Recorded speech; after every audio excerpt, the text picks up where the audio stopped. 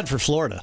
Right? I mean, that's where most of these stories come from. That's true. Where would we be without the penis-shaped state? A Florida couple arrested for DUI reportedly attempted to have sexual intercourse in the back of the patrol vehicle. That's not so dumb. That's kind of cool. The couple, identified as 35-year-old Megan Lynn Mandanero and 31-year-old Seth Aaron Thomas, had been riding. This is what they got arrested for. Okay, yeah. Riding bicycles at night without lights. Wow. And apparently they had been like riding on the streets, and there were some near misses from cars. Right. So people called the police and showed up, and yeah.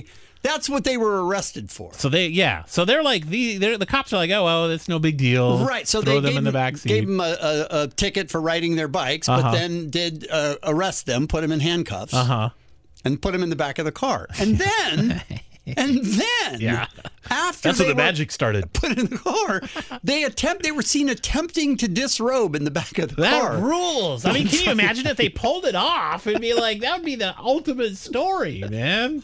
The first time we did it. You like this too much. I love this story. I applaud this. They must have been very drunk, because wouldn't you be just like thinking to yourself, how lame is my life that I'm in the back of a patrol car because of riding a bicycle? We're out there having a blast. We got busted. Let's do riding it. a bicycle. Hey, you want to get horny? Yes. Yeah, let's do it.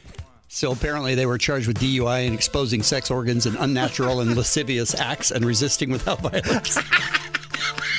So they made the most of it? Yeah. They're my heroes. They're not dumb. People are heroes.